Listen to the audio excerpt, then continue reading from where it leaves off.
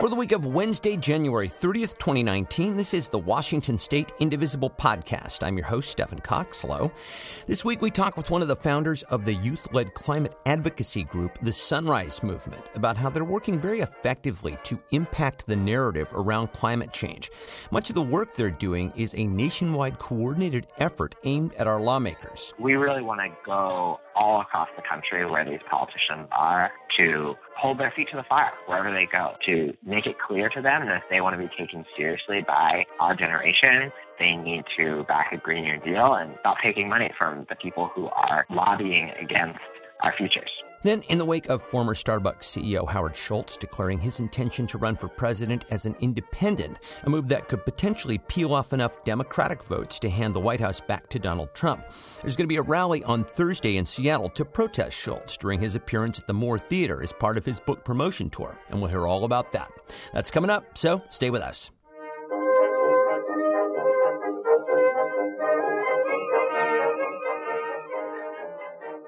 Less than 12 years. That is the time frame that a consensus of climate scientists believe that we have to halt the catastrophic, irreversible effects of climate change.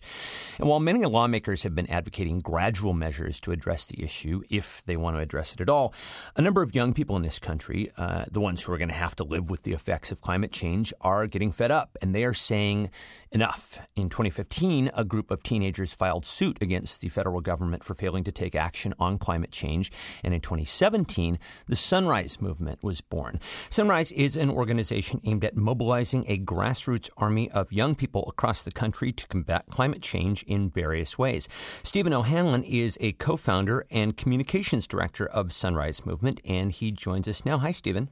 Hi, thanks so much for having me. Yeah, of course, man. So, most people first heard about your group directly after the midterm, when 150 members occupied the office of Nancy Pelosi to demand action on the Green New Deal.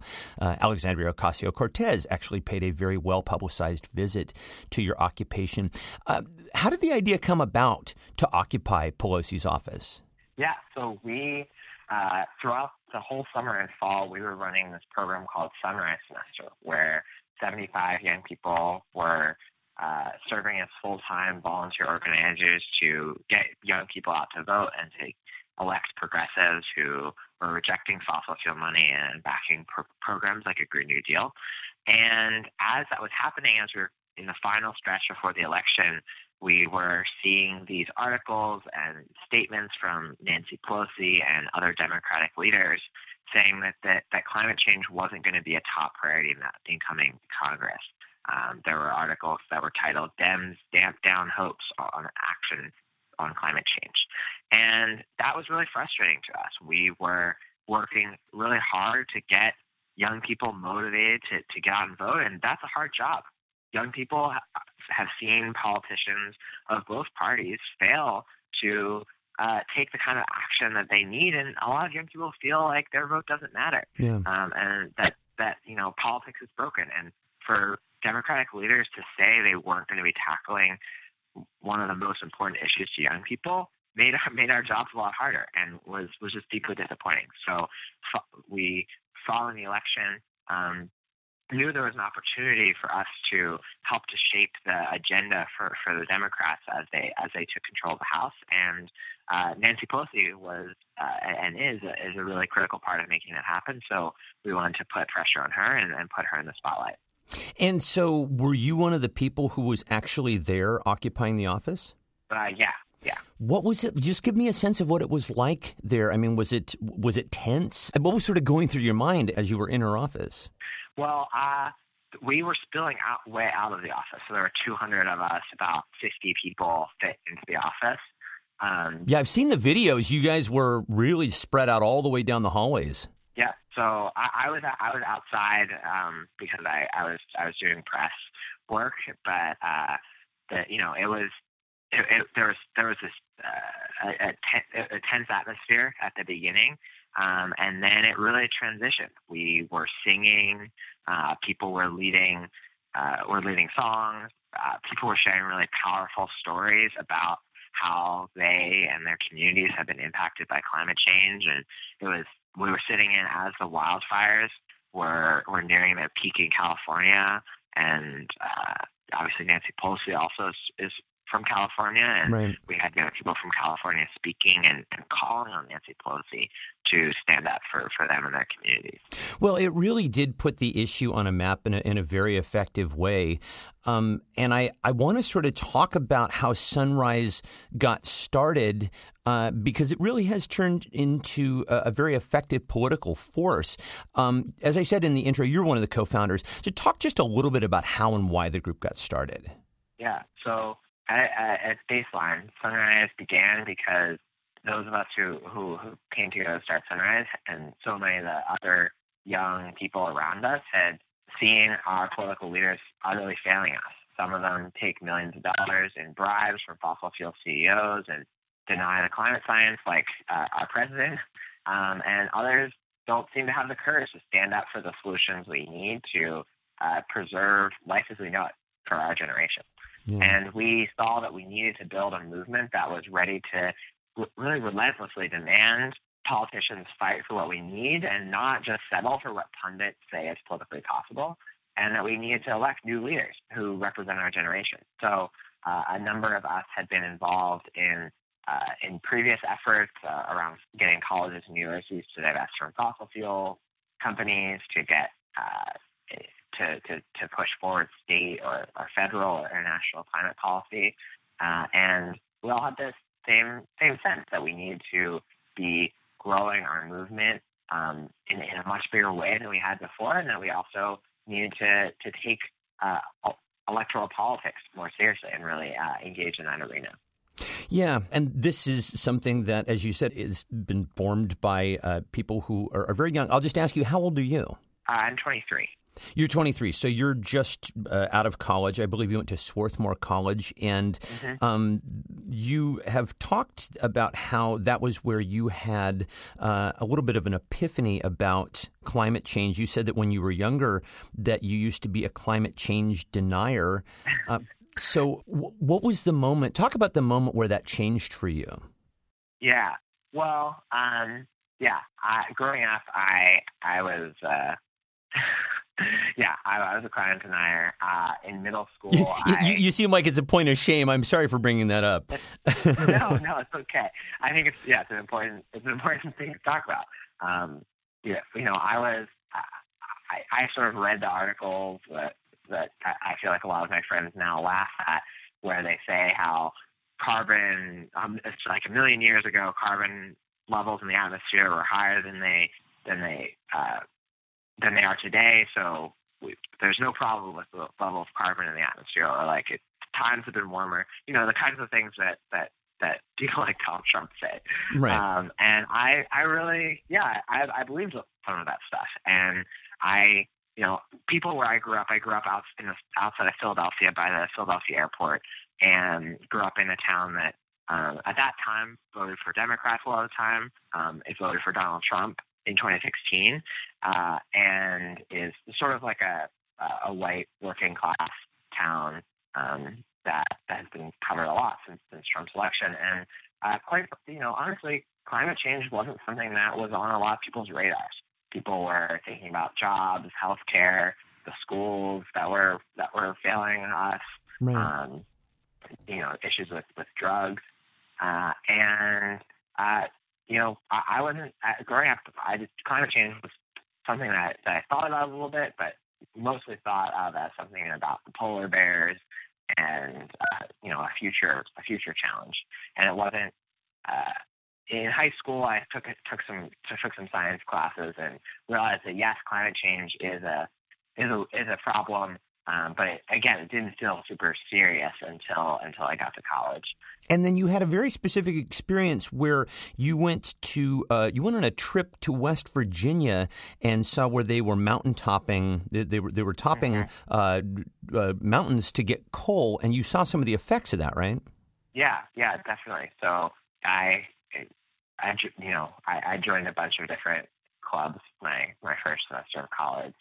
And one of them was this environmental club, and they were taking a trip to West Virginia and seeing the impacts of mountaintop coal mining, which is where they literally blast hundreds of feet off of the tops of the mountains to expose a thin seam of coal that's sometimes only a couple inches thick.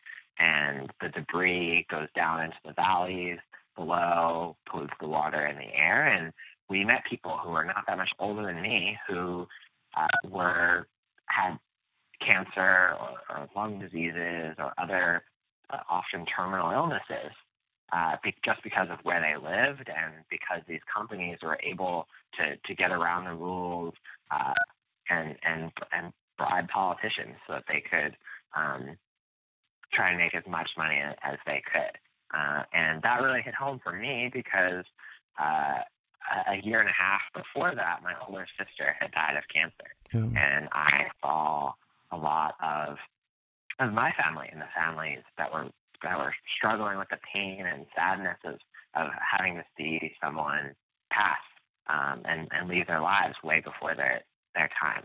And I felt really angry that that political leaders were letting these billionaires get off the hook with poisoning these families and these children, these parents. Yeah, I'm sorry about your experience with your sister. That must have been enormously hard. I just want to circle back to something that you mentioned, which was a big narrative post 2016, and that was you're from an area where you say it's a working class area that has voted Democrat but went for Trump. And I'm wondering, do you see sort of maybe a personal mission to talk with people from where you come from to talk about the issue of climate change and to kind of get people on board with what's really happening?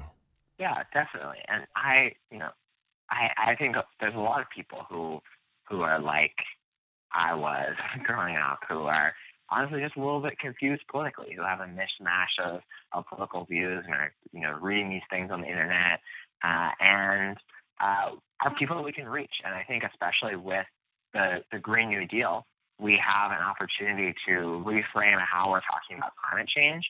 A big part of the Green New Deal vision is a jobs guarantee program to offer any American who wants to take part in transforming our economy and improving our society a good job that can provide for their family. And that's something that a lot of people can get behind, and I think speaks to the pain and struggles of working class people of all races who are struggling to get by and are seeing their wages stagnate as the cost of living rises and as the wealthiest in our country are making record profits. Yeah, and I do actually want to dig down into the Green New Deal in just a second, but I would like to give people an idea of how Sunrise works. I know that you work to influence lawmakers, and you were actually successful in ousting some members of Congress in 2018 who were funded by fossil fuel interests. So just talk briefly about how Sunrise does its work to influence lawmakers. Right. So we, like I mentioned, we need to be building people power, which is just organized people who are ready to get out there and demand their politicians, take stands against fossil fuel billionaires and stand up for our futures. And then we also need to build political power. So we need to actually change who's in office because as we saw so much in 2017 and 2018, some politicians are just not, no matter how much pressure we put on them, are not going to stand with us and are going to continue siding with their corporate donors. So we are trying to combine both of those strategies, and we have hubs across the country, which is what we call which is our name for chapters. And I will mention actually that there are, I believe, 4 here in Washington State, and I will provide a link on indivisiblepodcast.org for people to check that out. Yeah, because they're, as you say, they're located all over the country. Yeah, and our movement across the country is a volunteer-led movement. We have a small staff that support volunteers across the country, but what makes this movement work is people who are giving a few hours, maybe of their time every week to be getting out there in their communities and talking with people and pressuring their members of Congress and other representatives to back a Green New Deal, reject fossil fuel money, and stand up. stand up for our futures. And talk a little bit about what that pressure looks like. Are you talking office visits, phone calls? Do you go and visit them at town halls, that sort of thing?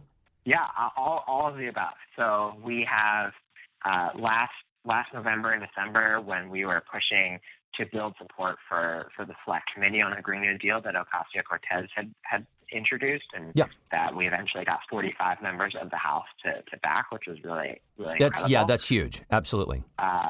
We had the sit-in that you mentioned at Nancy Pelosi's office in November, and then we had hundreds of office visits happening across the country at different congressional offices. People were making tens of thousands of people made phone calls, sent emails, tweeted at politicians, and then we showed up again in December in Washington, D.C., this time with 1,000 people instead of just 150. And so your numbers are growing. Yeah.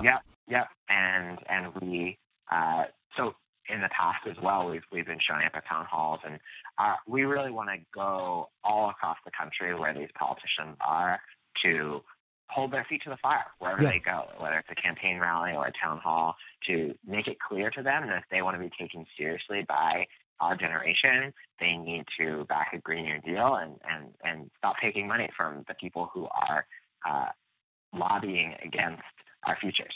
Well, so one of the things that you're actually planning on doing as an action is you're planning what you're billing as the largest popular demonstration ever for the presidential primary debates in D.C. And you want climate and the Green New Deal to be the top issues that get discussed in the 2020 election. And I'm curious how you move that above issues like, say, healthcare, which was the Democrats' number one issue in the midterms. How do you plan on shifting the conversation? Yeah, well, I think we've already done a lot of work on that. Nancy Pelosi, when in her speech opening the new Congress, was talking about how climate change was one of the most urgent crises that we face. And her language really did change, and I think that it did have something to do with your office occupation, for sure. Yeah, and Chuck Schumer is now saying that he won't pass an infrastructure bill if it doesn't take on climate change. So we've seen our movement really put this on the radar of politicians and the public. And I think also that we can't underestimate the impact that the IPCC report had from the UN last year that, as you mentioned at the top of the show, we've talked about how we had 12 years to stop climate change. Yeah. And also the wildfires and hurricanes that now that has devastated huge parts of the country, burned down entire towns in California. People are seeing in their everyday lives how climate change is here and now, and they're demanding that politicians take action. So we're going to keep putting the pressure on them and making it clear to them that this is an urgent issue for voters, and that any candidate who wants the votes of young people and the votes of people concerned about climate change need to really start talking about this. Well, it's actually very encouraging. A recent Yale University and George Mason University poll came out, and 69% of Americans are now, quote, somewhat worried about climate change, and 29% are very worried. That's the highest those numbers have ever been, and the very worried jumped up 8% from a year ago. So it does seem like the conversation is shifting. Mm-hmm. Yeah, and awareness is shifting. Yeah. Sunrise endorsed a number of candidates in 2018, the majority of whom actually won. So you do have a good track record and some clout. A number of presidential candidates, Democratic presidential candidates, have already endorsed the Green New Deal. Kirsten Gillibrand, Julian Castro, as you mentioned, Jay Inslee, Kamala Harris, Elizabeth Warren. I'm wondering what they're going to have to do beyond that to earn your endorsement. Yeah, well, right now we're really focused on, in 2019 as the primaries unfolding, taking the Green New Deal to every corner of the country and building public support and making it clear that it's a litmus test for any politician seeking the presidency. So they know if you want to lead our nation, you need to have a plan to protect life as we know it. And then in 2020, we're going to be uniting by the thousands to defeat the fossil fuel billionaires and those who aid them. And we're going to be making decisions about if we endorse anyone for president in the Democratic primary as things unfold. We haven't made decisions about if or who we'll be endorsing. At this point, we're focused on really pushing them all to stand up for our generation and back a Green New Deal. Yeah, and as I said, you're going to be a big presence at the very first primary debates that are happening over the summer in 2019. So I'm sure your voices will definitely be heard then. Before I let you go, I just want to talk about some of the ways that people listening can get involved. You talked about hubs, and as I mentioned, there are, I believe, 4 currently here in Washington State. And again, there will be a link for people to check out at indivisiblepodcast.org. You also do online leadership training. And then you mentioned at the top of our interview about Sunrise Semester. You're one of the organizers, the developers of Sunrise Semester. Just tell us a little bit more about what that is. Yeah.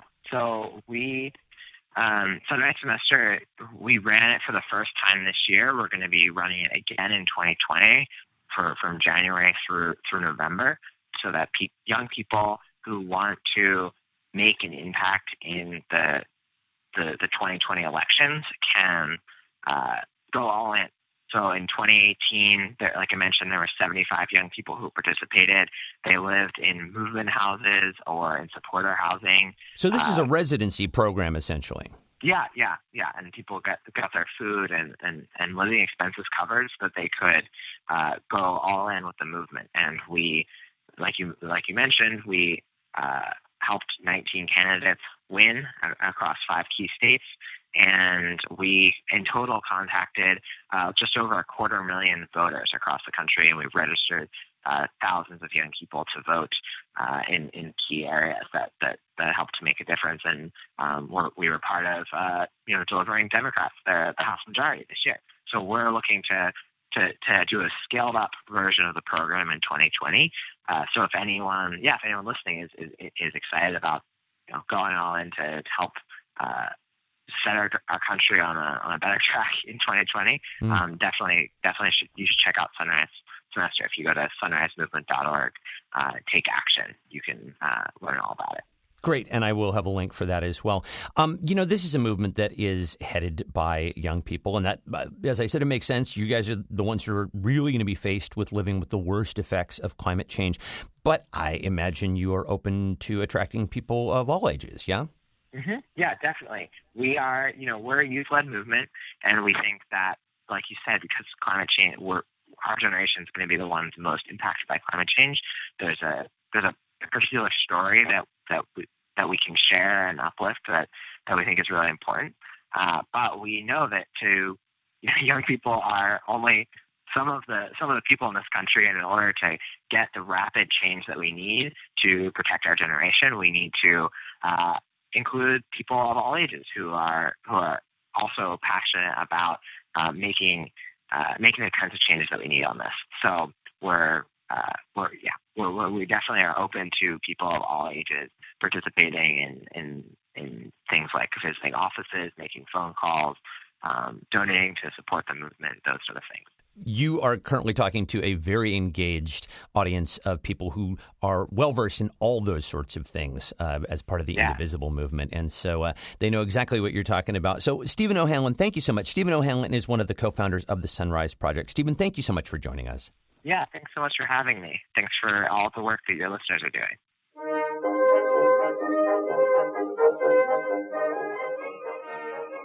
On Sunday on 60 Minutes, former Starbucks CEO Howard Schultz announced that he is considering running for president as an independent. In response, Indivisible groups and other grassroots organizations are now planning rallies in cities where Schultz is currently promoting his new book, starting on Thursday evening in Seattle, where Schultz will be at the Moore Theater. And our friend Chris Petzold is responsible for starting all of this good trouble. So let's talk to her about it. Hey, Chris. Hey there. So I'll let you make the case here. What are we worried will happen if Schultz runs as an independent? I am worried that it will hand us another 4 years of Donald Trump. And I don't know about you, but that scares the living daylights out of me. And if you look at it from a historical perspective, a third-party candidate always splits the vote. I mean, we were talking the other day, going back to all the way back to, Jimmy Carter. That's far back as I can really go in my mind. But when Jimmy Carter was elected, there was a third party.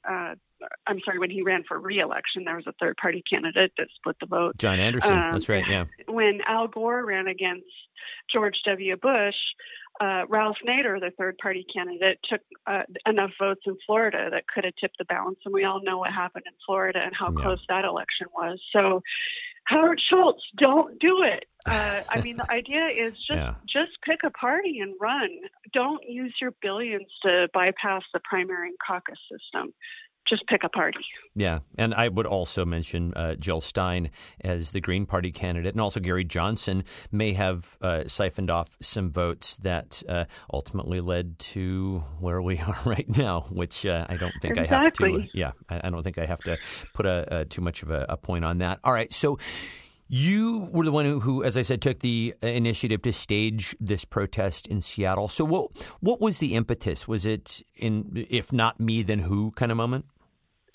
Yeah, I just thought, wow, we have to do something in Seattle. I heard about his book tour, and I said his hometown has to step forward and speak, and what a message that would be if he doesn't even have support in his hometown, let alone across the country. So I just thought, yeah, let's do it. Yeah. Let's do this.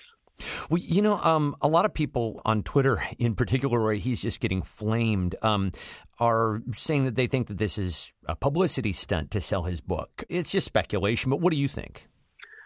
I don't actually see that. I see he's been very outspoken about the issues, even when he was CEO. I actually believe that he's deeply concerned about what's going on, as are we. I just think he's taking the wrong approach here. Yeah. And I think his ideas about what constitutes the independent vote in this country don't really stand up to scientific scrutiny. Most people who call themselves independent actually are sort of closeted Democrats or Republicans. And so, an independent candidate will usually peel off a significant portion one direction or the other. So, so that's like you're saying, that's a danger there. So talk about the event. What's the lineup for the event on Thursday night? Oh, I'm so excited. So we have Tina Podladowski from the Washington Democrats. Yep. She has been so outspoken. She's been everywhere, man. Yeah. Yeah. So our great allies in the Democratic Party will be there. We're going to have a union speaker coming to give the labor perspective. And I am so excited about this. We have Jason Reed, who is an Emmy Award-winning director of the film Sonicsgate. And he has some perspective on Howard Schultz also. So there's still some scars about how Howard Schultz was responsible for selling off the Sonics to Oklahoma City. So exactly, yeah. And so us Sonics fans have some concerns about it from that perspective too. Yeah. All right. So it is starting at 6 p.m. on Thursday the 31st. It is going to be adjacent to the Moore Theater, but not in front of it, right?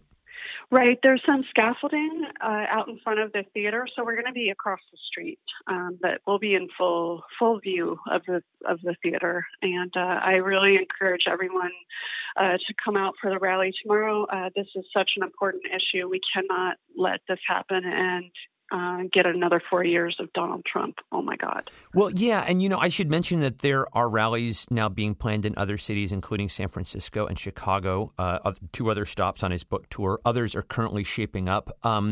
And I don't know if this is a cause and effect, but Howard Schultz has been shifting his message.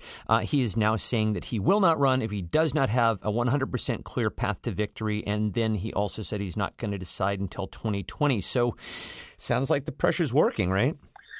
Yeah, I mean, how can you not see the backlash? And I thought it was interesting. On CNN, he said that it was just the party establishment who was coming out so strongly against him. And I beg to differ with that. Yeah, you're not party establishment. No, I'm not. No, I'm not. Well, thanks for doing this. We'll see you on Thursday night.